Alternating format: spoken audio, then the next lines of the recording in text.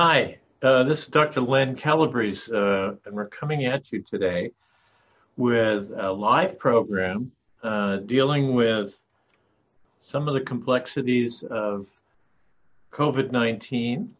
I'm a professor of medicine at the Cleveland Clinic Lerner College of Medicine, and I'm so pleased to be able to do this with a prominent, famous epidemiologist, Kimme Hyrich, who is a consultant rheumatologist, Manchester Foundation Trust, and well published in this area. So we have kind of clinical, translational, epidemiologic kind of perspective here to go at it today, and I think we're going to have a lot of fun. So welcome, Kimme. Hello. These are our disclosures, and this is kind of the housekeeping. So, this isn't going to be fun unless we get a lot of engagement with all of you, and certainly there'll be a lot of uncertainties and controversies, and so we'd really appreciate it if you would use the Q&A box to enter your questions. We'll try to sift through them as best as we can, and we'll go from there. After my initial presentation, I'll just take like 5 minutes to answer a few questions. And then after Kimme's done, we'll open it up to a kind of a more general roundtable, and we'll interact with each other and answer your questions from her section, as well as just kind of high-level stuff. So this is how it's going to go. We're going to talk a bit about the current status of treatment recommendations, at least from ACR. I'll embellish a little bit from ULAR, question and answer, registries, panel discussion, and we'll be done in 1 hour. So let's kind of go to it. We've divided this into clinical and kind of epidemiologic section. And the first part is, how do we manage patients with IMIDs in this current era? And this is a work in progress. And there are guidelines on each side of the Atlantic, ACR and ULAR. They're more similar than different. They have been promulgated since the spring and periodically updated. My own personal perspective of this is that these are perpetually outdated. And, the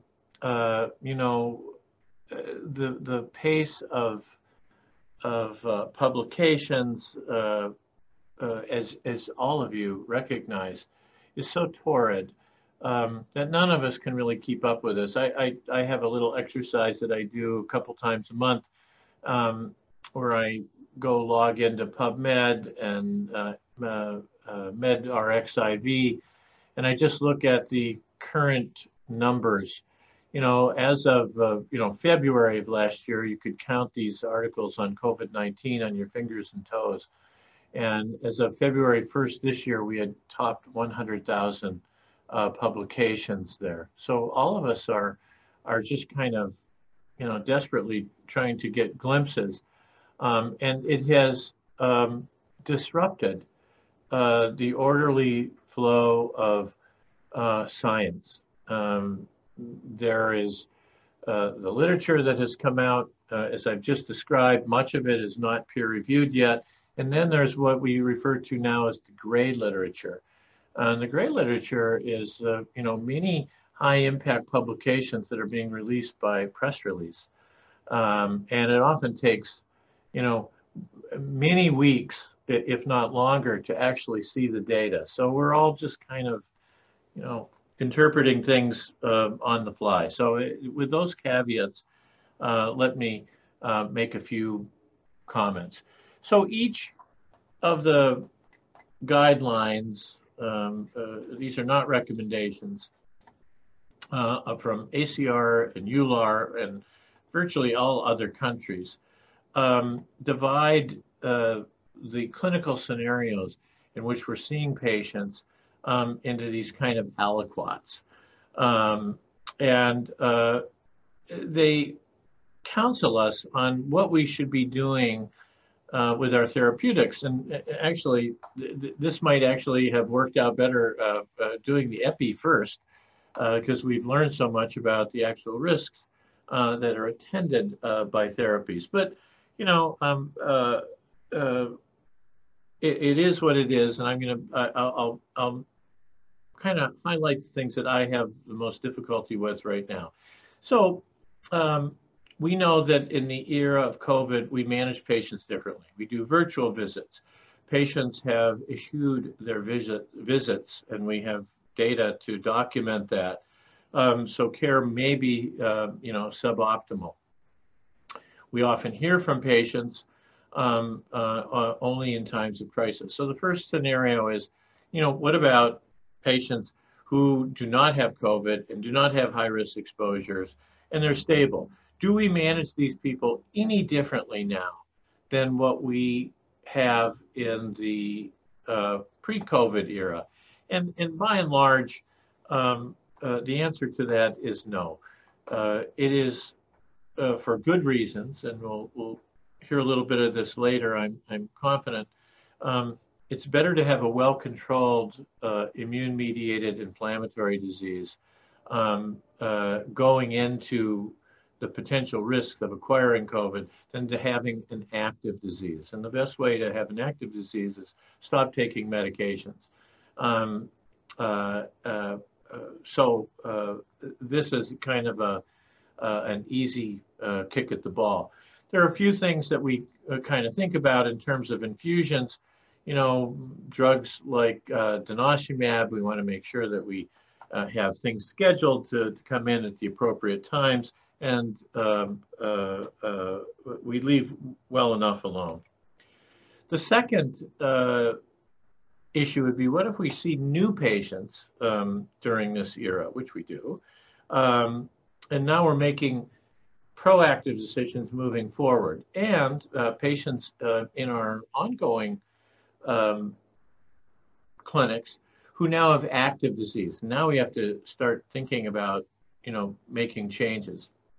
Well, here are some of the drug categories where comments have been made. Well, first of all, our goal is to control this disease. Like I said, that is a risk factor for severe outcomes.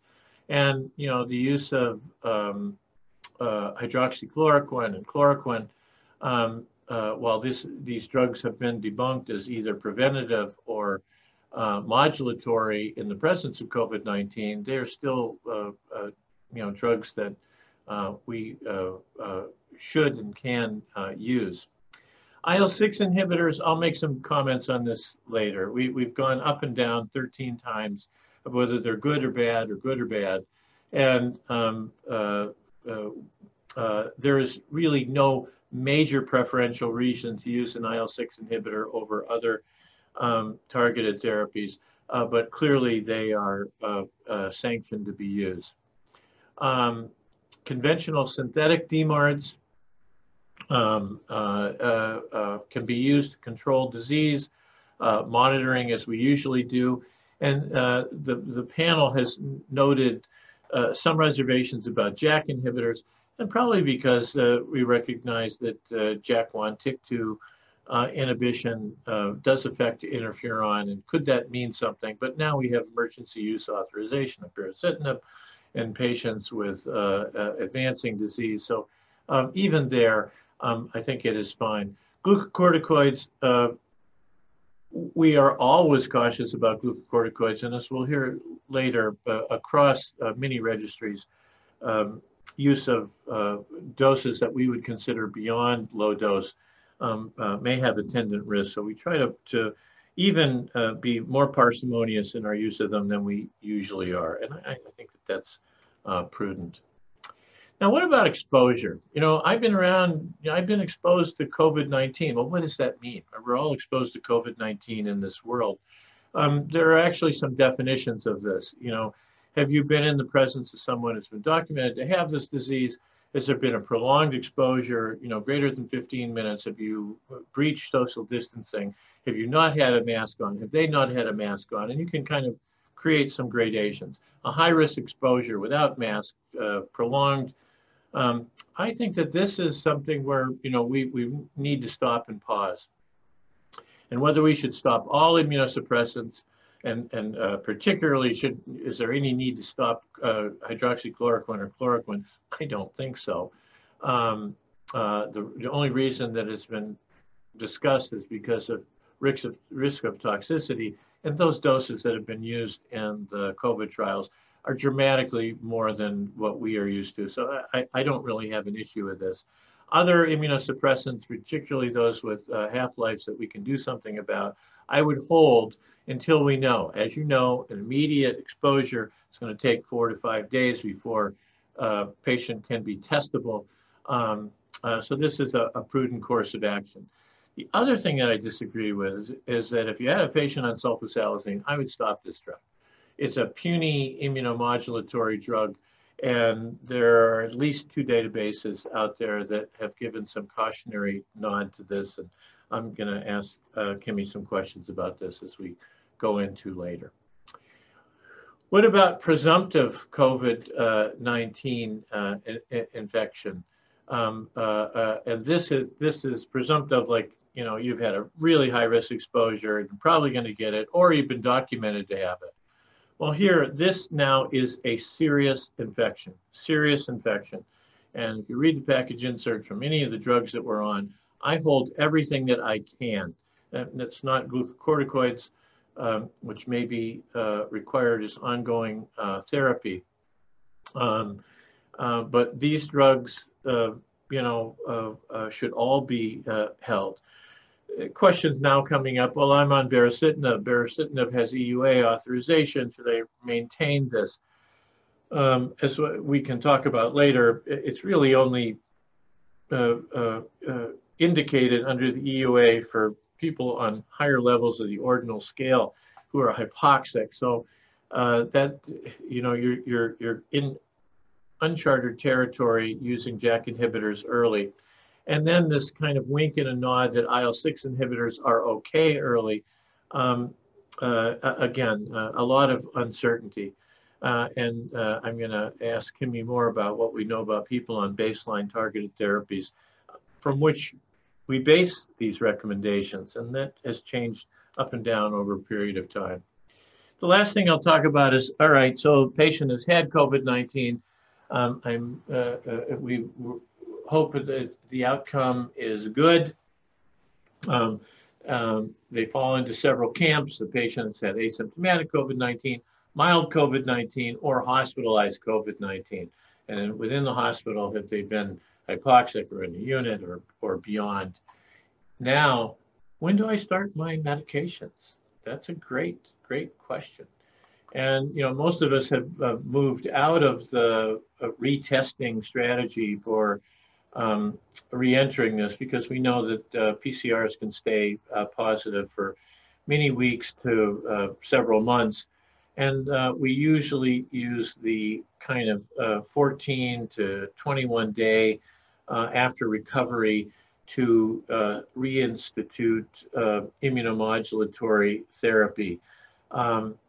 There are anecdotes in the literature, particularly people who have had blistering immunosuppression, that they can shed viable virus for months.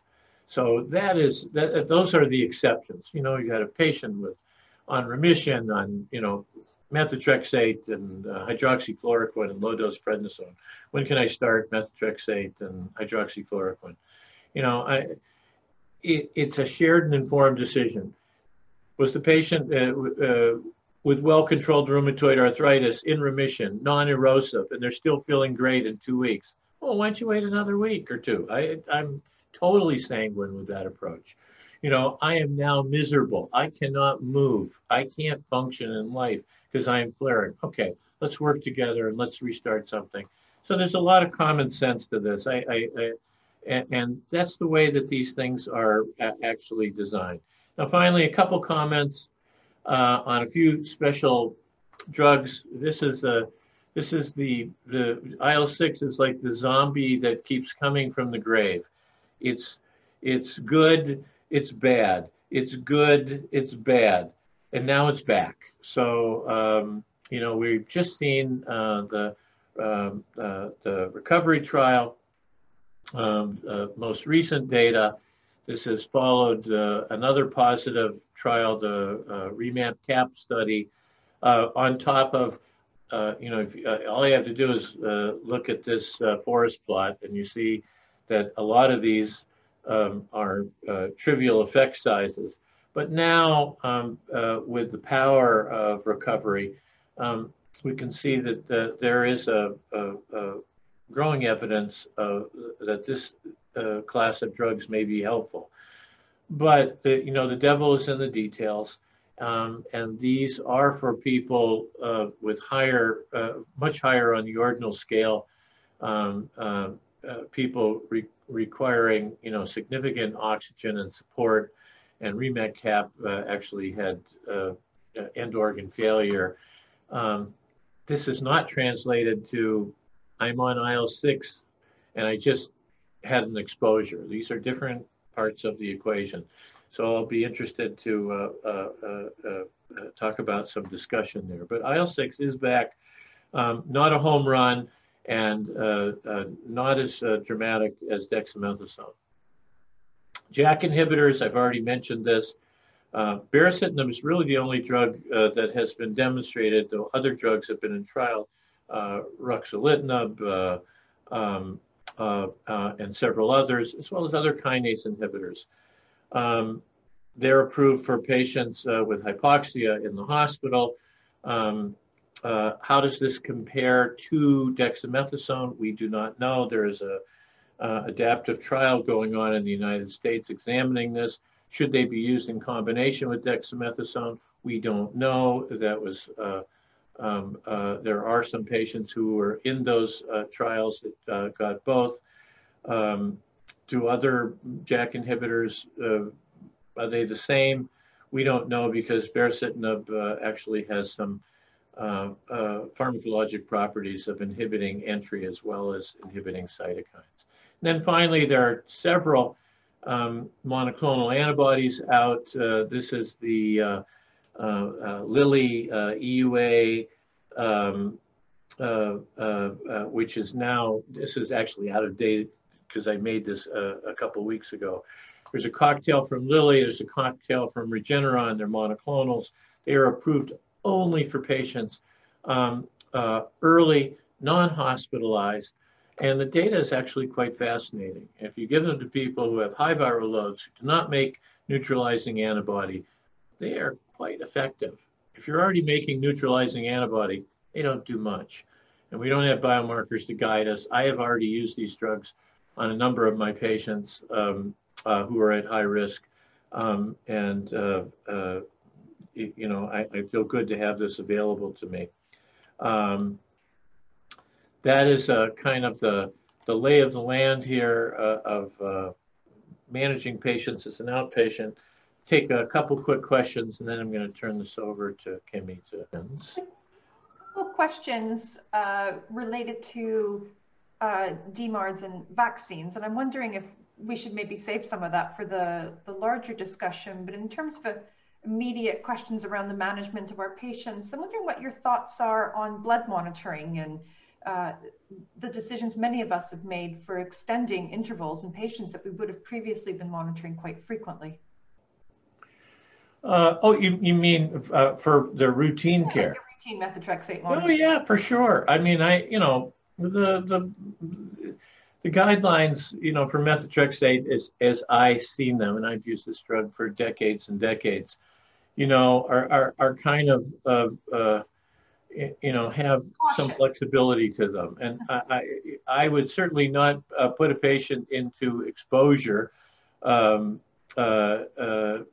unnecessarily. So, spanning it out, particularly people who've been on these for years and years, works for me, going from 3 months to 4 months. And there are many people that can go up to 6 months. So I feel good about that. Yeah, I think that's been my experience as well. Yes. I don't know if you want to have a look. So just remind everyone, if you do have questions, if you can type them into the Q&A section, because I don't think there's a facility to ask us directly. This is your way of asking us any questions around management.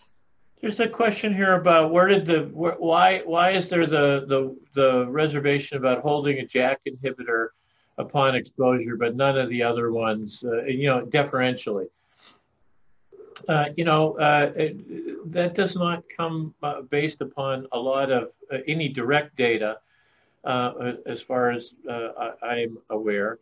I believe I already mentioned that these drugs do have the potential to inhibit type 1 and type 3 interferons, which we now know are delayed in their elaboration by the innate immune response. So theoretically, you could delay it even further if you're on a JAK inhibitor.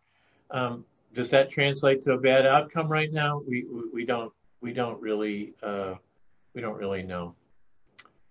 So I'm gonna save all the rest of the any questions to after your presentations. Very well. So many of you may even have heard me speak at either this forum or others around what has rapidly started to take over my life, the COVID-19 data registries. For those that know me, I've spent 20 years studying biologic safety, infections and otherwise, and this has suddenly been catapulted into becoming a COVID-19 epidemiologist. So I think we're a little bit further along now than we were a year ago, but really at the outset of the pandemic, it really wasn't known whether patients with RMDs or any specific treatment would increase the risk of having severe COVID-19. And as a response to this, many national and international COVID case databases were established very rapidly within weeks to try to capture the outcomes of our patients and try to make sense to help inform our management guidelines. So most of this work has fallen under the global banner of the COVID-19 Global Rheumatology Alliance. So this is a new group of international rheumatologists who came together very rapidly, following in the footsteps of our colleagues in gastroenterology, to put together the way to capture data very quickly in this pandemic. Now, I will talk a bit more about the actual database itself, but the global banner falls under the GRA and established almost in parallel due to quite strict data protection laws around transferring data outside of Europe. We established a parallel EULAR COVID-19 database, and these two databases are essentially identical. Data cases are captured by physicians or other healthcare providers internationally and entered into either the COVID-19 GRA database or into the EULAR database. And it quickly transpired in Europe, where we're very fond of national databases, is that a number of countries were already doing this. For example, France, Italy, Portugal, Germany, and others. And we've managed to collaborate across all of these databases to feed all the cases observed in all of these databases into one single global case database. And this has allowed us very large sample sizes to be able to understand outcomes. So ideally, I, as a rheumatologist, or you, would be aware of every patient that I treat that acquires COVID, and I would enter them into this database, whether they're here asymptomatic but test positive, whether they have a mild illness and are treated at home, whether they're severe and go into hospital, or whether they die. The reality is, because in the UK, where I work, and many other countries, we had a complete lack of community testing for the first 3 or 4 months of this pandemic. And a number of canceled appointments where we weren't even having any contact with our patients means that the majority of patients that we learned about early in this pandemic were those that were being admitted to our hospitals or dying. Although we would have some sight of patients who, say, rang us for advice about what to do with their DMARDs. But as a result, our databases don't have a complete capture. Instead, we do have this biased view of COVID within these databases, with a high proportion of patients that are hospitalized or died, lesser patients that are moderate, and even less that are asymptomatic. So this is not the end of the world. What it means is there's things we can and can't do with this database. And I think it's important to recognize these biases so we don't overuse the database and come up with conclusions that are wrong. But equally, we do use it where we can. So the database really can't be used to estimate the risk of having severe COVID if you have a rheumatic disease compared to if you don't, because the databases do not contain any patients that do not have an RMD. We also can't use it to look at the rate or proportion of patients overall that have RMD and get COVID who are hospitalized or who are dying. And therefore, it's because these patients don't represent all of the patients who have COVID. That being said, the data have proven to be very incredibly valuable for understanding the relative associations within patients that have RMDs and get COVID between different age groups, between different comorbidities, so those same risk factors we see in the general population, but more importantly, those factors that are largely absent from population data sets specific to our condition, such as the level of disease activity, and quite specific to the discussion we've already had, individual treatments. So this is a global database. These are totals that were actually to the end of January, where we've had almost 11,000 cases now reported. You can see from this heat map that there are cases from every continent. There's a few black holes, unfortunately, where we are not seeing any data.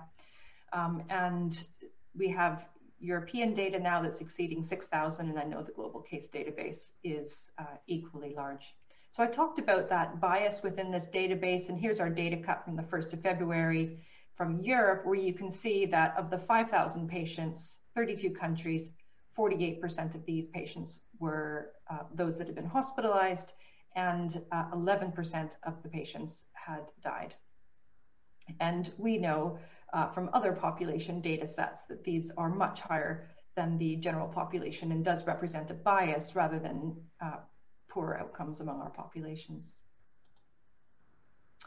So we've published a few papers from this, and I'm going to just talk about two of the main overall GRA papers. And this first paper was, it was a good test of the data set, and we actually did it very early on because we were just so desperate for any information. And this first paper looked at those factors that were associated with hospitalization within this data set. And I say early on, it was the first 600 patients. When you consider now we have 11,000, we've come a very long way. But even at that point, we'd had fantastic participation, patients from 40 different countries.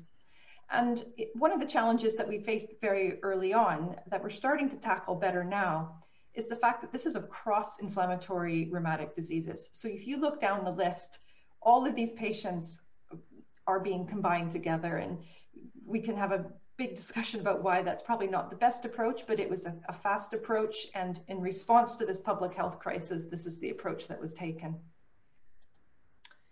So this first analysis, as I said, looked at the factors that were associated with being hospitalized. And I'm very careful to say the factors associated with rather than risk factors, because the nature of this data really does look at associations rather than cause. So we looked at drugs. We looked at a number of things. We looked at age, we looked at comorbidities, which I'm going to come back to in the next paper. But we also looked at drugs for the first time in our patients. Choosing a comparator population is really challenging. And we made the decision for this one because we were looking across all rheumatic diseases that we would choose patients not receiving any DMARD at all. What we found is that there was no difference in patients receiving conventional synthetic DMARDs. There was no significant difference among patients receiving a combination of conventional synthetic with biologics. But we saw this significant reduction in hospitalization among patients that were receiving biologics. And I can say, for the most part, this was overwhelmingly TNF inhibitors in this analysis. I'm going to also talk a little bit more later on around the glucocorticoids, and Len picked up on this already, where when we look at glucocorticoids, we saw higher rates of hospitalization among patients who were receiving high doses, here defined as over 10 milligrams a day of prednisone equivalent. And we showed, like everyone else, that hydroxychloroquine had no association with hospitalization. So as I've said, really we should be very careful not to make causal inference conclusions around these data. And one of the things I took as a challenge is what our choice of comparator was. And here we chose no DMARD. So this is a tricky group of patients because patients receiving no DMARD either have very mild disease or they often have the opposite. They have a number of serious contraindications to being on a DMARD. And as a result, this group is a complex group whose risk may be lower or greater than other drugs. But when we did that, as I said, the risk for the group taking biologics was reduced. And this got a lot of press attention that TNF inhibitors in particular are protective. And I remembered that I said that this really shouldn't be used to compare patients receiving RMD compared to those not receiving RMD. And one of the things to consider, now that you shouldn't do this, anyone that does odds ratios knows that this isn't the way to present them, but we didn't take into account the general population. So we weren't able to say that at this time, and to be fair, using this data, we can't say at any time whether all of these patients still have a higher risk compared to patients that don't have either the RMD or the need for these treatments at all. So that was our first paper, and it was kind of getting our feet wet looking at these data. And towards the end of the summer, we had close to 4,000 patients, and we felt this now was a good opportunity to start to really dig into these data more, and in particular to start to look, if we can, within specific diseases and compare specific biologics in particular. And again, a great global collaborative effort. So this time we had 3,729 cases. And again, we have higher mortality with 10.5% having died. Again, we have the challenge of all of these different diagnoses being within a same data set. So we did perform an analysis where we looked at everyone, but we also divided it, stratified the analysis by groups, including inflammatory joint disease. I'll show you data limited to rheumatoid arthritis. Due to the widespread and the low numbers in some of these, we still combined connective tissue diseases, and then we have this other group. And we also looked at a number of medications, and we looked at these actually by target rather than grouping them, with the exception is we grouped JAKs and we grouped our immunosuppressives. So this was very challenging analysis to do. And one of the most challenging analysis was the fact that this was not only analysis across conditions and drugs, it was also the largest analysis in terms of international patients that I think has been ever carried out. And the mortality rates that we saw in this database vary widely. So I live and work in the UK. I don't think we have 20% mortality, but at the time of recording into this database, these were the patients we were seeing. I appreciate if you look at statistics, it's not great in the UK, but it's not that bad. We also had lots of patients from the US that say had a much overall they had lower mortality rates. In some way we needed to analyze all of these together. And you can see that we considered this carefully and took a number of approaches because we didn't want this to be a false explanation for any differences we saw. So what did we find? Well, first of all, we looked at those factors that we see in the general population, such as age. You can see here, just to orient you on the first time, this indicates an increased odds ratio on this side of the graph, and the black is all patients, red is inflammatory joint disease, yellow is RA specifically, and blue is the connective tissue disease group. So like the general population, we see this marked association with death associated with age.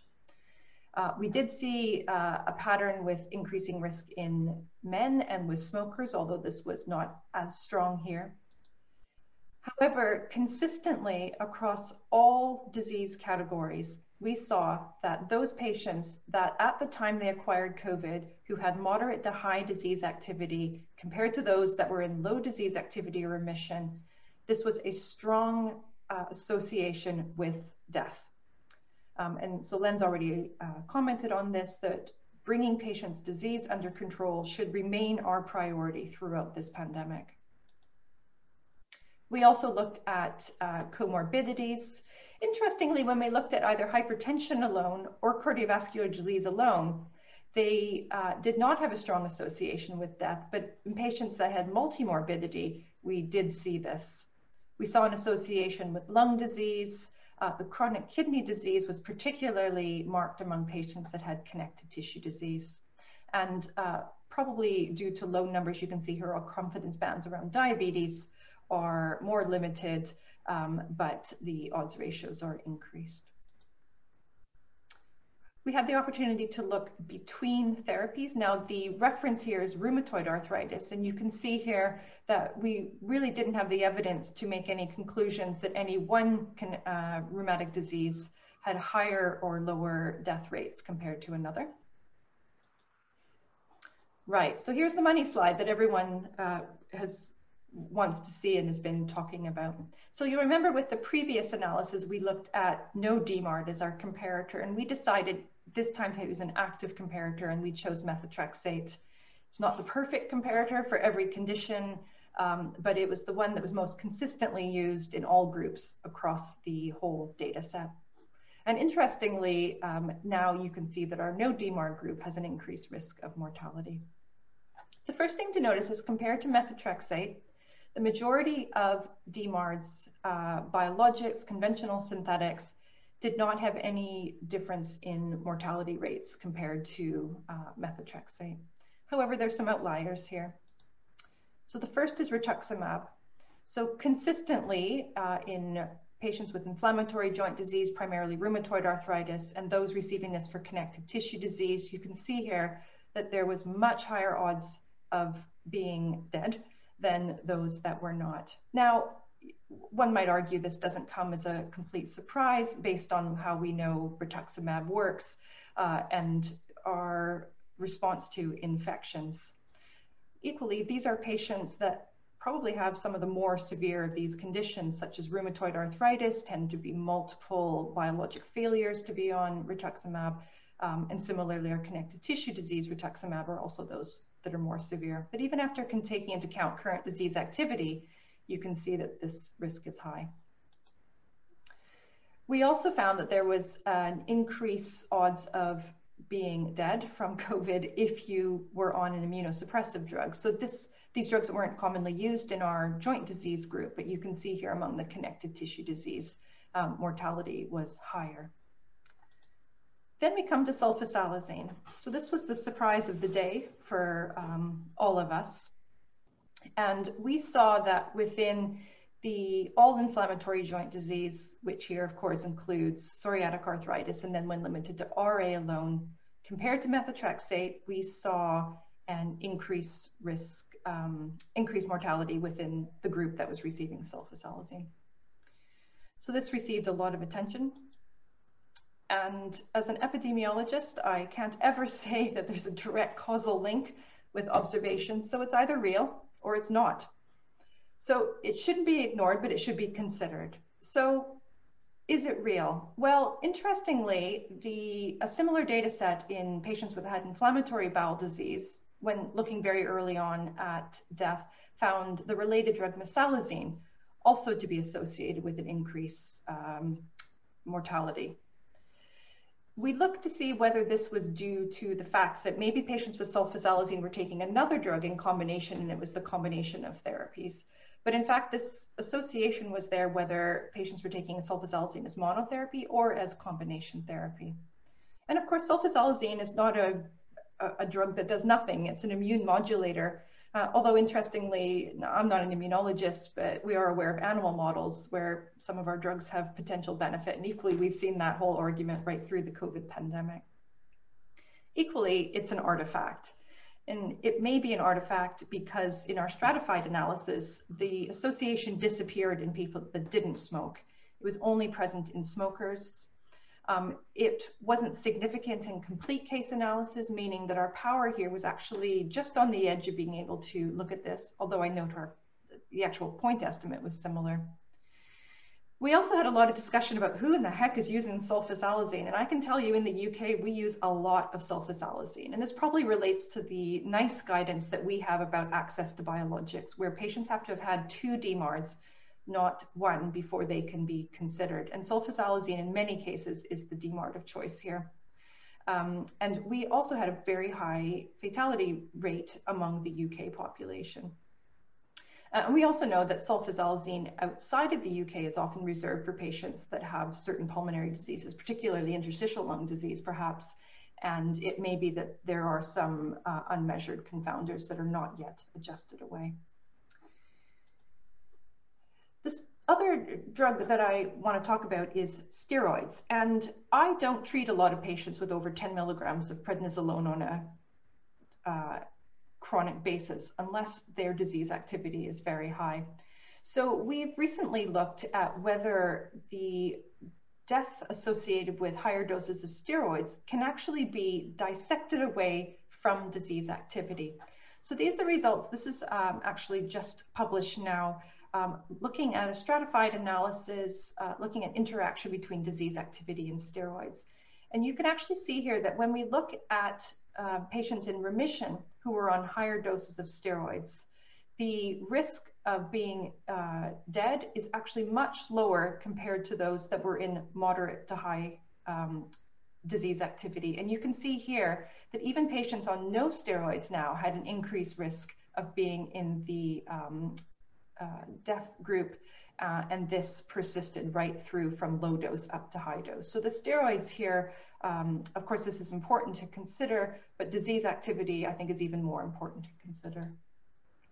So what does all this tell us? Well, overall, the factors associated with hospitalization or death among patients with RMDs in our database look to be similar to those with our RMDs. So the general population advice that patients receive holds for our patients as well.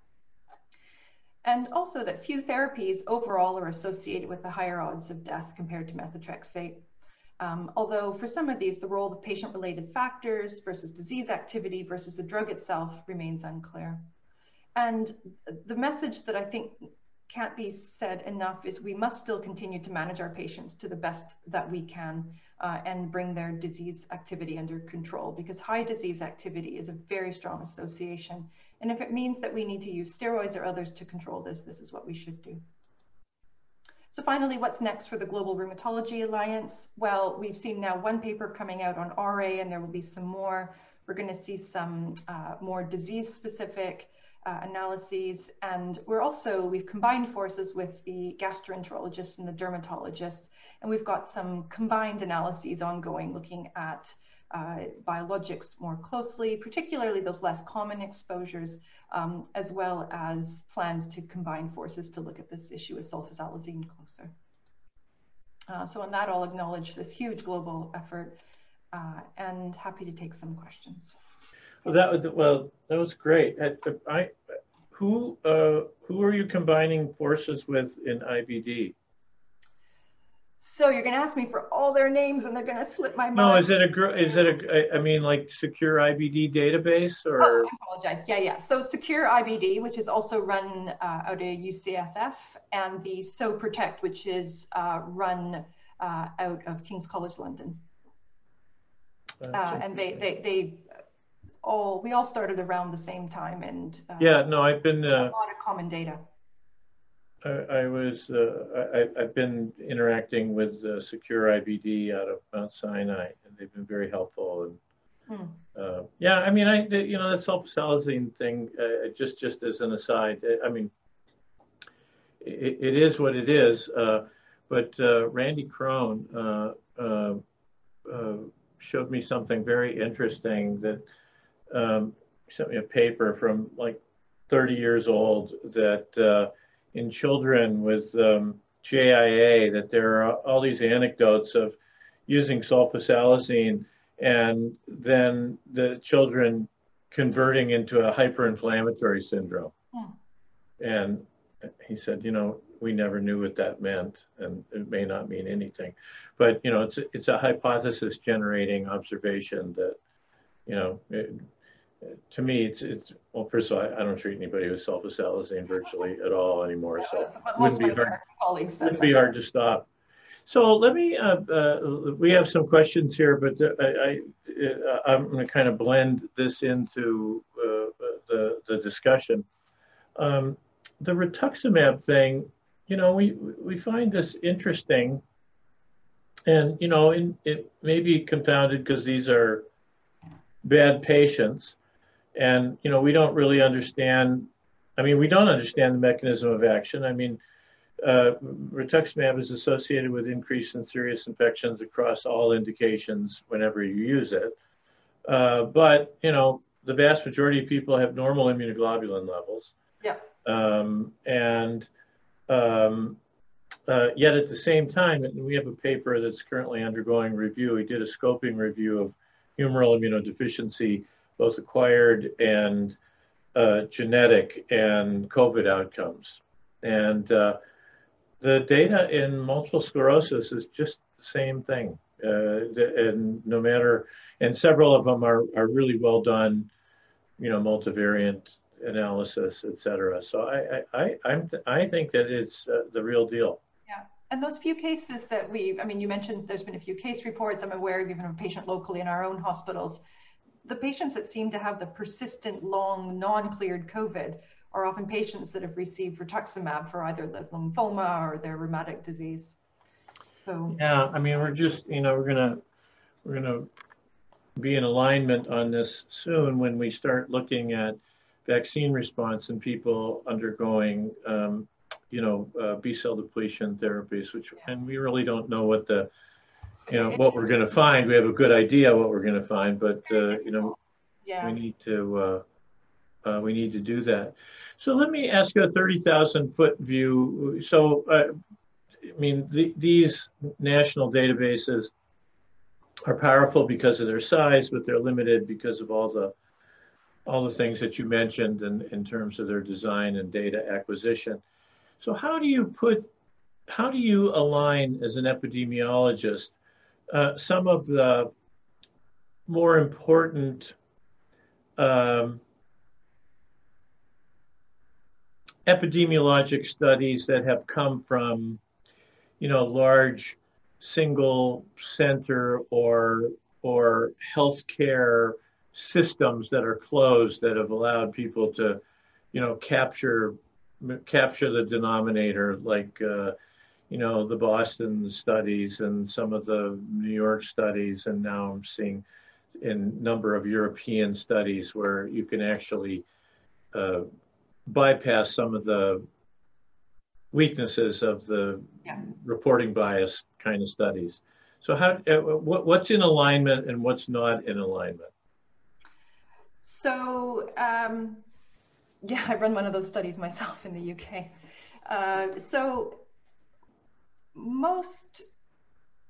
The real issue we have seen with the local, small, or national, even some of the national databases is power. So they really have been largely descriptive studies, which have been mostly reassuring that most of our DMARDs don't show any association, but some of these are very, very small. The issue, so I think these are the way of the future, and we will see these data emerge from these large databases. In the UK, we have the large Open Safely network, which is a third of the British population, and with COVID status, with the ability to perhaps get biologic data into there. And I think when you consider the proportion of the population that's actually had COVID, and then what proportion of those have a rheumatic disease, you do need massive populations. So I think these data, they will come, and I think they'll come robustly, and they will give us a much more accurate picture on risk because the denominators will be much more representative. The reason this wasn't done initially is because the speed to actually move these large national data sets and to get the data into them at the size we need was just too slow. And even now, a year later, we still don't have those types of databases fully ready for us to analyze this. So I'm optimistic they may show some of the same picture. Some of them will be better than what we have because they're disease specific and they're going to have much more covariate data to really understand drug risk versus disease risk. Yes. So a question by Chris here asked about commercial claims databases, and I think that's in alignment with what you're discussing. So I think One thing Chris asked though is, so this is a real problem that we have with observational large data sets, is there's what we think happened and then there's what really happened. So the question posed is whether we have a database that can give us an answer about whether it's better to continue or discontinue DMARDs, for example, at the time a patient acquires COVID. And to be fair, these data are largely invisible to observational researchers because that granularity of data is often missed. Patients are making these decisions at home on their own, and they do not get picked up in any database at all. Really, to do that, you need clinical trial level data, which we just won't ever have. Do you feel kind of teleologically, I'm not asking you to speak on the basis of any single study, I'm really asking you for your gut feeling on the integration of all of these. Do you think that there is, that the question of whether being on a targeted therapy at time of acquisition of the infection, do you think it's still a viable question whether one or more targeted therapies could potentially be protective? I mean, these guidelines, as I say, they give a wink, nod to IL-6 inhibitors for some reason. Do you think that this is still a viable question? I think if there was a strong association, we would have seen it, even with the limited data that we had, if the signal was strong enough. Our data set isn't perfect. There's things we can't adjust for. It misses patients, but it is not devoid of patients across the entire spectrum of disease. And I think we would have seen that signal, regardless of who the comparator was. Yeah, I do too. So there's a question here. So in the disease activity, poor outcomes correlation, did you control for glucocorticoid use, or could that have confounded this? Yeah, so in the first analysis, we adjusted for disease activity. So each of the odds ratios I showed are adjusted for everything else in the analysis, much like your kind of kitchen sink approach to doing a multivariable analysis. But what we have subsequently done, and it was the last slide that I shared where we looked for whether there was an interaction. So how correlated and how can we disentangle this question? And what we found is disease activity appears to be one of the stronger predictors because we saw high mortality among those with high disease activity independent of steroid dose. And we did not see that in patients even on higher doses of steroids whose disease was controlled. So I think my message now to all of my patients and my colleagues is we must work to bring the patient's disease under control. And if that means that we have to use steroids, that's what we have to do. I hear you. So I'm going to ask you a tough question.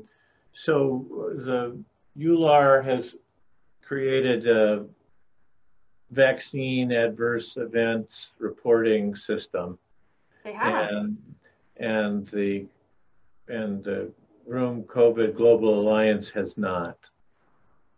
That's a very tough question.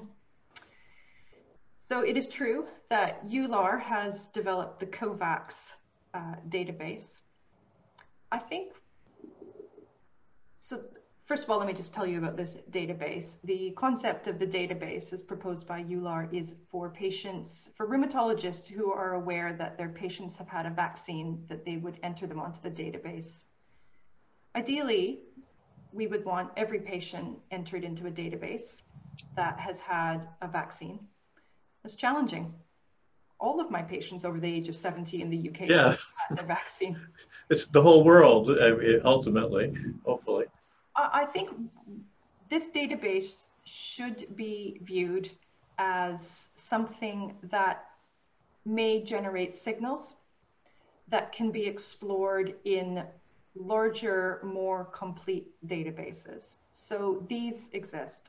Unfortunately, the clinical trials, as you and everyone else on this call are well aware, specifically excluded our patients from the trials. So going into vaccine, we had no data on COVID vaccine, but we have a vaccine and we have patients that are potentially at risk that need to be vaccinated. So our advice from EULAR, our advice at the British Society for Rheumatology is that our patients should be vaccinated. We are interested into whether vaccines in our patients will not give have the level of effectiveness, so they will develop COVID despite having the vaccine, even within the variants that we have. There's always a concern whether vaccines can trigger autoimmune diseases. In patients that don't have rheumatic diseases, this has not really been observed significantly in the clinical trials. The risk of any observational database, even like the one that I've just presented, is that the data coming out of it can become misconstrued. So for example, you could interpret the data that I've just shown you to say 50% of all patients with RMDs are admitted to hospital and 10 to 20% die, particularly in the UK. And we know that's not the case. So I think we should use the COVAX data to generate signals and questions that I think we could then take forward into more robust databases. And the best databases for these are going to be those from those countries or claims databases where we can either link our big databases together, such as in the UK with the National Immunization Database. Claims databases should have this. The Scandinavians will without a doubt have this. And I think then with a complete denominator, we'll be able to answer. And what the COVAX database may do is say, this is a question that you should pose to these other databases. I agree with that 100%. It's going to be rocky going for a while, and how to interpret these data coming out. There's a couple questions about rituximab and giving vaccines, and they're a vulnerable population, and should we wait? And this is really a work in progress. We don't understand the vaccine response in patients getting iatrogenic B-cell depletion. We do know that they can respond with a cell-mediated immune response to things like recombinant zoster vaccine, and we're hopeful that they will with the current array of COVID vaccines. But expecting to get a humoral immune deficiency within 120 days of rituximab is asymptotically approaching zero. So I think for my patients, I'm trying to look for that window of delay where naive B cells may be coming back, but I don't feel great about it one way or the other. Tough questions. Stick with us. That was fabulous and very fun doing this with you.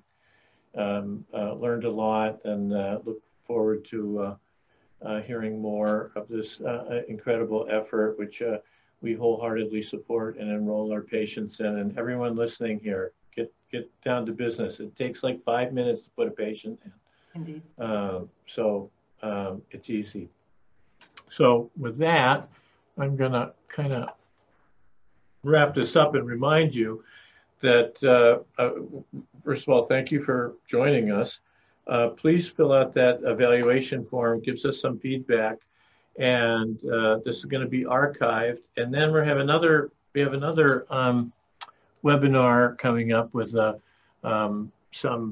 two of my really good friends, Kevin Winthrop and Xavier Mariette, and I'm really going to make these guys answer the tough questions. on all these crazy clinical trials going on. So thank you so much, and we look forward to seeing you back.